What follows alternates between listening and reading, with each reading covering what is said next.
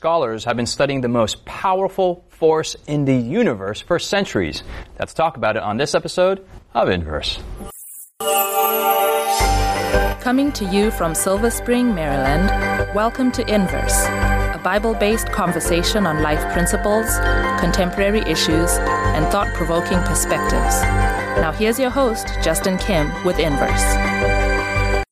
It's not ionic bonds or covalent bonds or gravity. It is the most powerful force in the universe. In the studio, we have Jonathan, Sebastien, Callie, and myself, Justin Kim, and you're watching Inverse. And we're so glad you have decided to join us in our study on the book of Romans. So, hey guys. Hi. We've been talking about book of Romans, salvation from week to week, and I'm very excited about chapter 8. Yeah, chapter 8 is like this apex, this climax that we've been building up for about 7-8 weeks, and we're going to get into the scriptures. So let's go to Romans chapter 8, verse 31 through 39, but before we read, Sebastien, can you pray for us? Yes, sir. Let's pray. Our Father, we are grateful for your word, and we're grateful, Lord, to be here today. We ask, Lord, that as we study the good news of Romans chapter 8, Lord, that our spirits would be lifted, that it would grant us excitement, hope for the future. And Lord, that you may bless us with clarity and understanding in all that Paul is trying to say. Amen. Is our prayer in Jesus' name. Amen. Amen. Amen. So Romans chapter 8, verse 31 through 39. And if you're watching out there, we want to really encourage you to take out your Bibles, get it out, and open up to Romans. Either go to the table of contents and find where Romans is, or if you know where Romans is, go there. Go to chapter 8, and in most translations, it's after chapter 7. And go to verse 31. And Callie, if you can read it for us, we appreciate it. Which translation is it not? Okay, verse 31.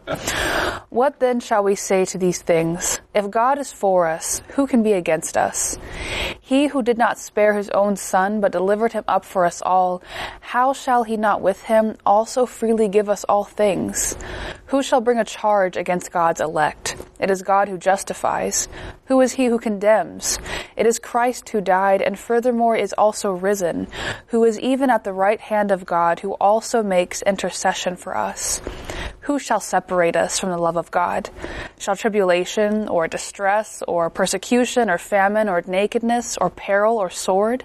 As it is written, for your sake we are killed all day long. We are accounted as sheep for the slaughter.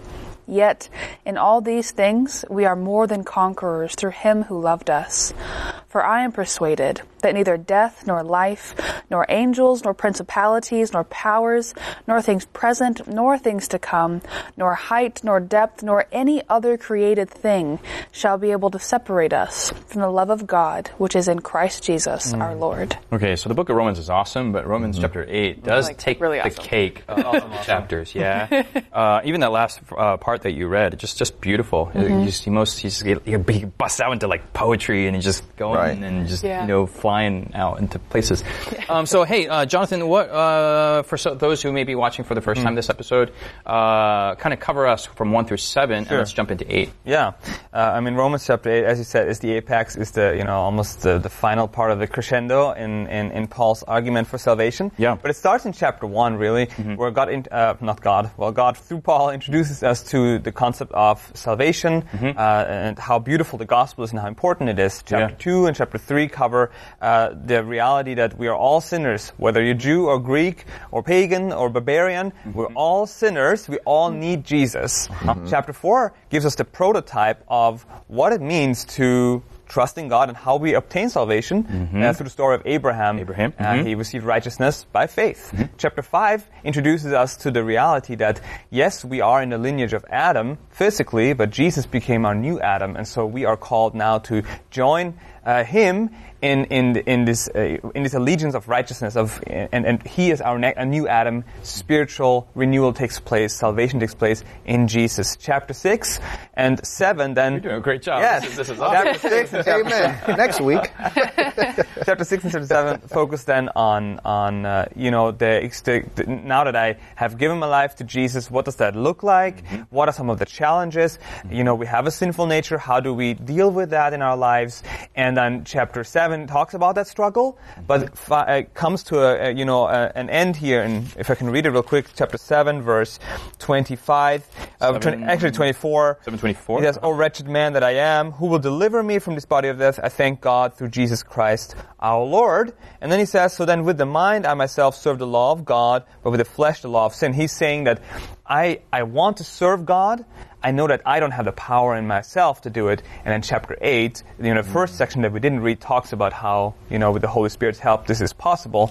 And this is where we end up where we are today. So that's kind of I really love the writings of Paul, because for those of you who out there who may be Bible journaling, or if you're using our online Bible study guides, which you can go to inversebible.org and you can download and get all the entire series of Inverse Bible study guides, especially this quarter on the book of Romans.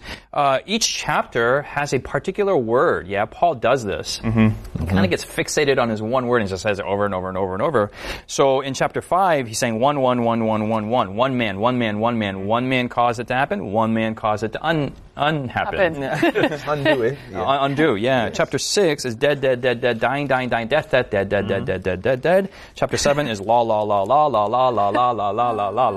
Wow. Law. And then chapter 8, the golden question is, what is that word that's repeated in chapter 8 over and over and over again? And everyone's looking down in their Bibles and searching for it. And it's the word spirit. Spirit, or spiritual, or spirit.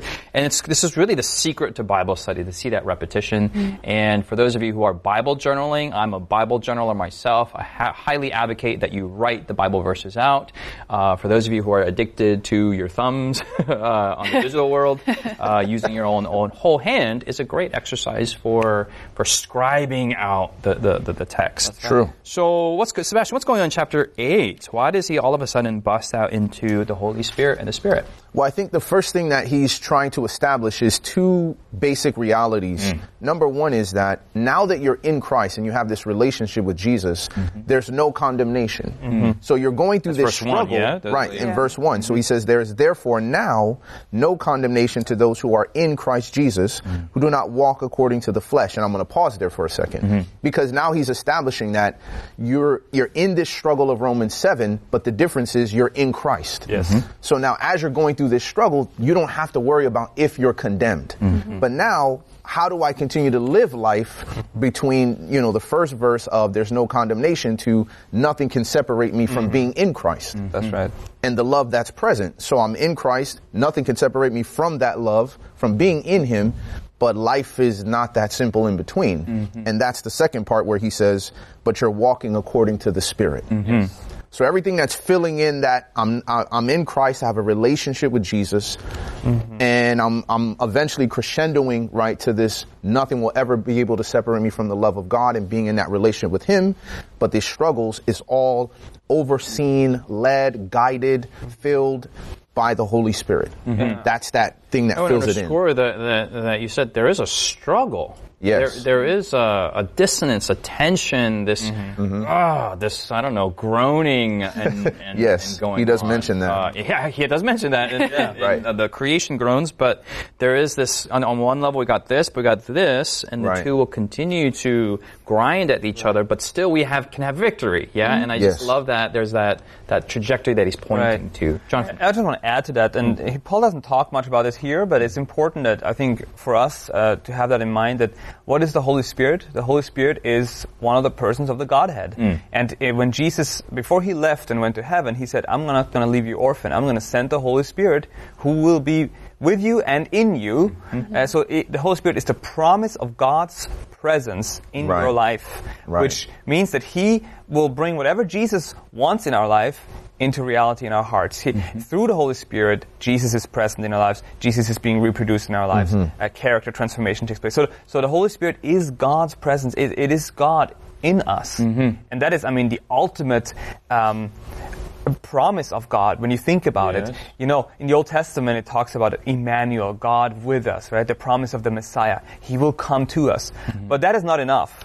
God wants to literally live in us and with us and be, you know, He wants to connect us with Him in that spiritual sense. It's just a mind-blowing concept when you think about it. The Holy Spirit is one of the most powerful forces in the universe. Yes. This chapter talks about love being one of the most powerful forces in the universe. We talk about hope being one of the most powerful universe. And we're not going to hear and compare the three and whatnot, because that's just a fruitless exercise. Correct. But piggybacking on Jonathan, verse 26, verse 26 of chapter 8, the Bible says, likewise the Spirit also helps in our weaknesses. What a promise. For we do not know what we should pray as we ought, but the Spirit Himself makes intercession for us with groanings which cannot be uttered. So here we are groaning, and creation is groaning, but the Holy Spirit is groaning, and the Holy Spirit is interceding on our behalf. So this good news is this. Good news is this. Like struggling is a good sign.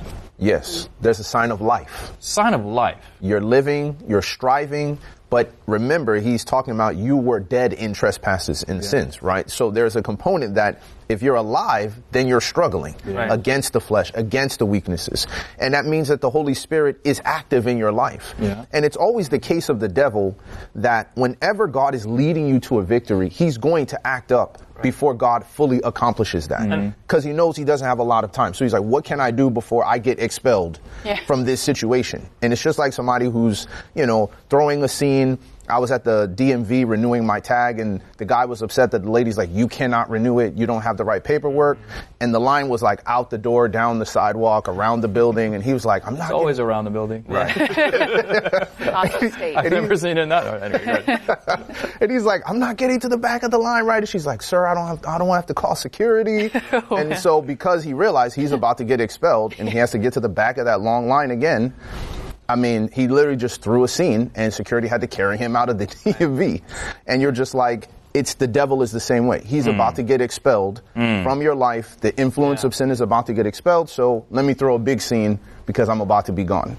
I think what Sebastien is saying is really important, that while the struggle is part of it, but we talk about, you know, we rest in Christ. We have that, you know, that peace which we celebrate on the Sabbath, right? We rest in our salvation. And that is exactly Paul's point. You rest, you have justification, you rest in Him, but then there is still a work that's being done. That work does not merit towards your salvation because Jesus provides all those merits, right? That's right. But it's important that there is rest. Yes, we can rest assured that we have, you know, when we're walking with Jesus, we have salvation. But Jesus wants us, you know, to grow, and that's where the struggle comes in. It's kind of like, you know, you join up for what do you call, fitness studio, or like an athletic club. You have a membership, but just because you can't lift weights doesn't mean they're going to kick you out, right? You are in there to grow and to, you know, be strengthened, and it's a process. And they're not going to throw you out just because you can't run more than, there's a couple gyms that'll throw you out. Right? So I want to ask, like, is there a difference between those who may struggle and those who may struggle without God? Yeah, we're all in this struggle together. What is the difference between the struggle before Jesus and the struggle after Jesus? We'll talk about it after the break. Has Inverse been a blessing to you? Do you have questions, comments, or feedback you'd like to leave us? Find us on social media by searching Inverse Bible on Facebook, Twitter, Instagram, or YouTube. While there, join us, like us, heart us, thumbs up us. Our handle again is Inverse Bible, no spaces. Now, back to the discussion. Hey, welcome back. We're going to go to Romans chapter 8, verse 5. And Callie, can you read that for us? Yes, I can.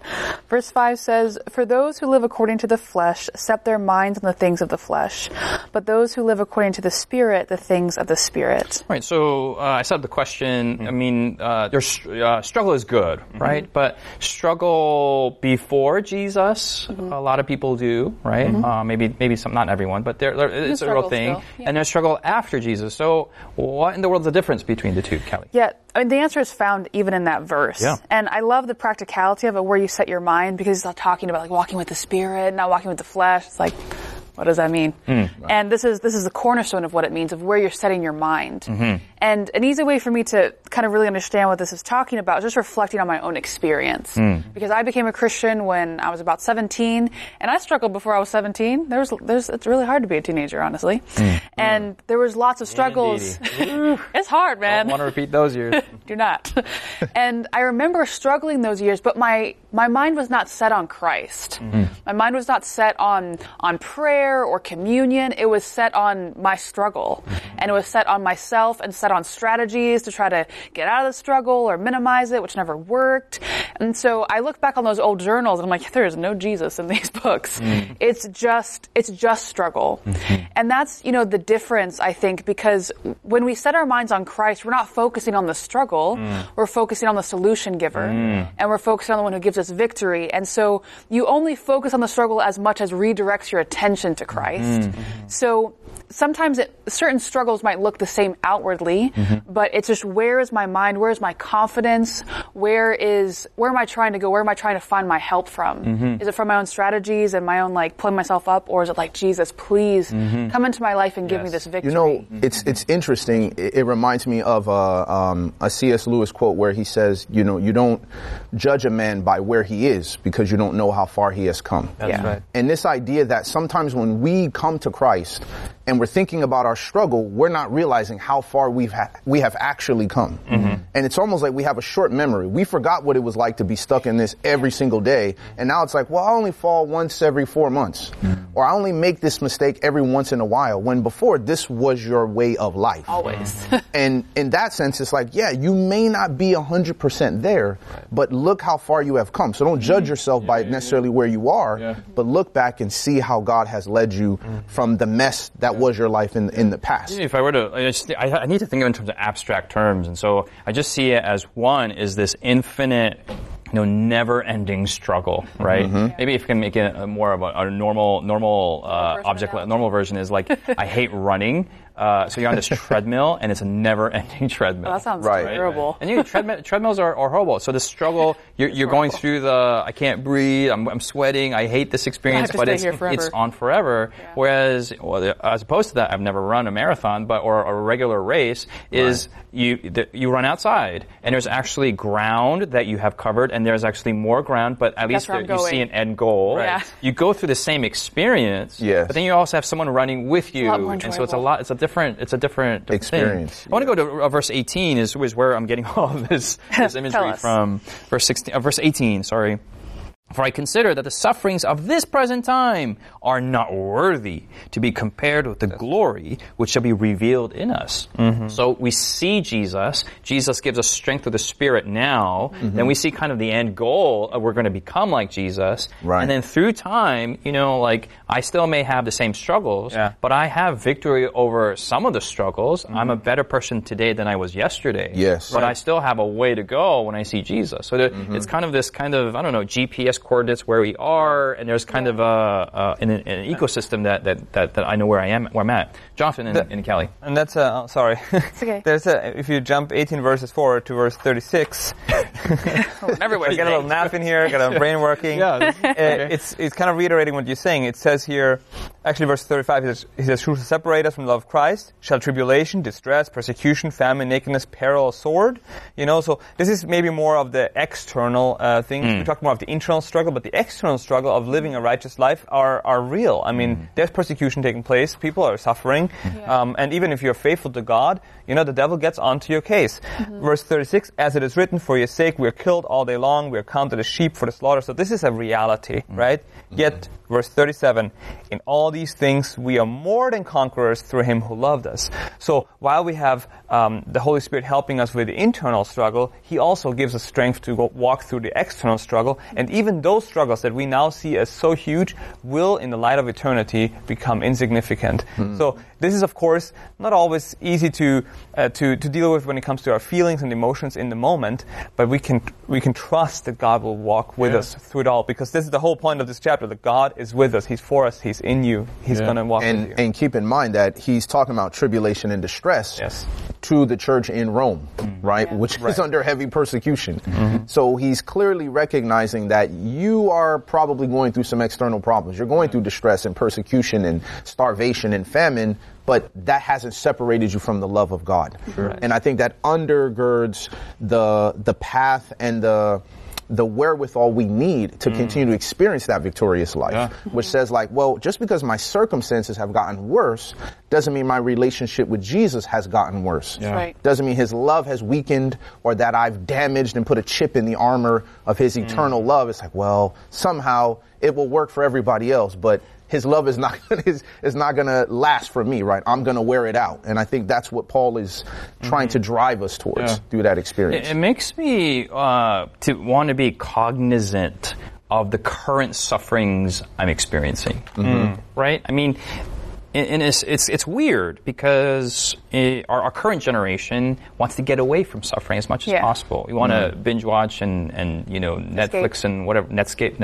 I said Netscape. That's Escape. Netscape. Like 20 years too ago. far back. Like that's a new too word. far back. Netscape instead of Netflix. Too far back. Yeah, that's kind of weird. So, like, we want to get away from it, but Christianity embraces suffering in a sense. Right. Not that we're becoming, sadistic, masochist, whatever it is, and embracing it, but. As a single person, and those of you out there who may be single, there are certain sufferings that single people experience. And then when you're married, there are certain sufferings that married people experience. Speak for yourself. Right? Yeah.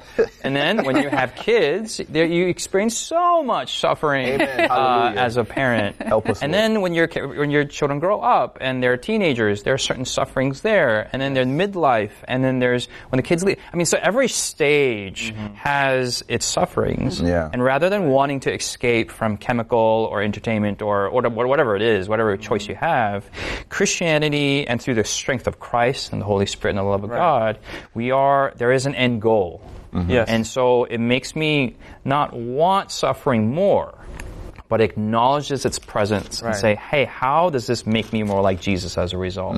Rather than just trying to find every way to get away from it. Right. Yeah. Whereas before Christ, it's these things exist, they're going to be here forever, and I got to get away from it. And life is a search away from suffering. Right. John, and Paul speaks from his own experience. You read the book of Acts, you know what he went through. I mean, he went through much more than we probably all will ever go through, being stoned and shipwrecked and all those things. And then, of course, martyred in the end. But in verse 28 in chapter 8 here, Paul is making a powerful point. He says, and we know that all things work together for good to those who love God, to those who are called according to his purpose. So the promise here is if you are walking with Jesus in the way that we just, explained, all the suffering, all the struggles, whether internal or external, will have, God is going to be using that in order to, shape your character and lead you on. That means you can embrace it, even if it's hard, from a flesh, perspective. You say, okay, I will accept what comes. That does not mean, of course, that we have to put ourselves into, harm's way or accept abuse and those kind of things, but it means that we can know that God will help us through the struggle, and he will give us wisdom and direction in the whole process. And he has an end goal for us, which is, of course, glorification. Right. Amen. Let's go to, I have a question in verse 15. Let's pick them from verse 14. For as many as are led by the Spirit of God, these are the sons of God. You did not receive the spirit of bondage again to fear, but you received the spirit of adoption by whom we cry out, Abba, Father. The Spirit himself bears witness with our spirit that we are the children of God. And if children and the heirs of God, then joint heirs with Christ. And if indeed we suffer with him, that we may also be glorified together. I got two questions. What is Abba, Father? Is that some Swedish word there? Or is that, and then we've been talking about suffering, and then how are we suffering together with Christ? These are two questions that pop out for me, Sebastian. Immediately, right, the concept of Abba was kind of like a Jewish familiar way of saying like daddy or papa or whatever, people use. And so that concept of Abba, being this endearing term, right?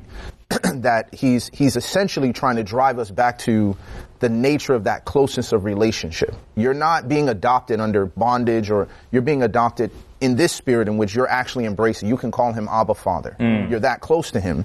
But then that nature that Jesus is so excited to welcome you into the royal family, to call you his brother and to say, look, I'm not going to keep this inheritance from myself. We're going to be joint heirs together.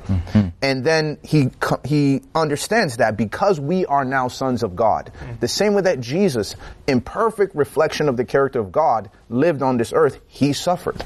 He was mistreated. He was misunderstood. He was betrayed. He went through struggles in the wilderness and temptations and all these types of things. He's saying, by suffering together, we're going to be glorified together. And ultimately, he's saying that that difference between that struggle before, that struggle after now, is that you have hope. That's the core element here. It's like through the Spirit, through this relationship with Christ, yeah, you're struggling, but the difference is you have hope. There's an end goal. This can change in the end. And so I think that's a profound thing that he's trying to draw out in those 2 points. There's beautiful themes here. There's hope, there's the Holy Spirit, there's love, there's suffering, it's all inclusive. I guess this passage for me is an interesting diagnostic.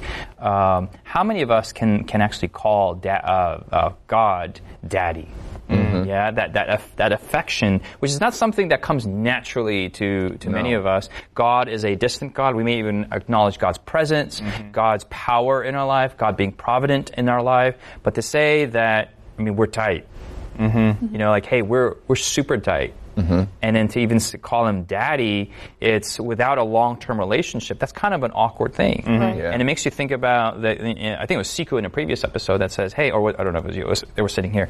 They were saying, hey, I'm just going to live my life, and before Jesus comes, I'm going to just repent, and then boom, I'm in the good, right? It's a mathematical calculation, but there is an invested relationship that takes time. So you can't live the life that you want to live, and all of a sudden, I'm sorry for everything, and then, hey, daddy, and it just doesn't work out. Very awkward. A synthetic, awkward relationship. And Jesus says, I know you not.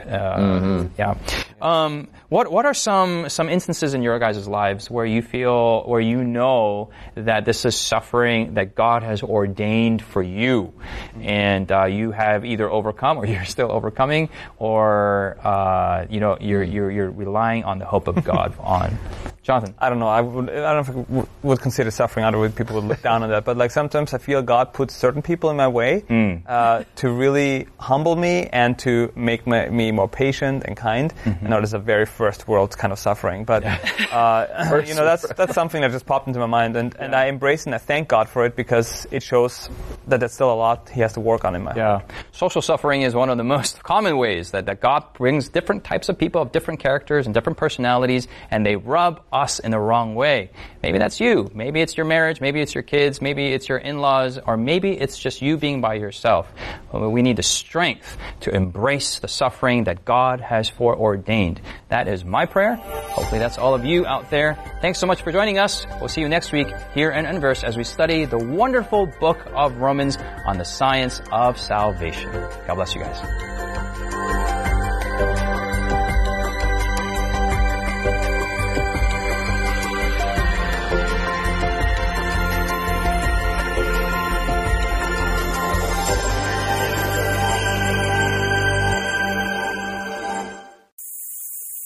You've been listening to Inverse, a Bible-based conversation with Callie Williams, Israel Ramos, Jonathan Walter, Sebastien Braxton, Siku Dako, and your host, Justin Kim. Inverse is brought to you by the Hope Channel, television that changes lives. For this and more inspiring episodes, visit inverse.hopetv.org.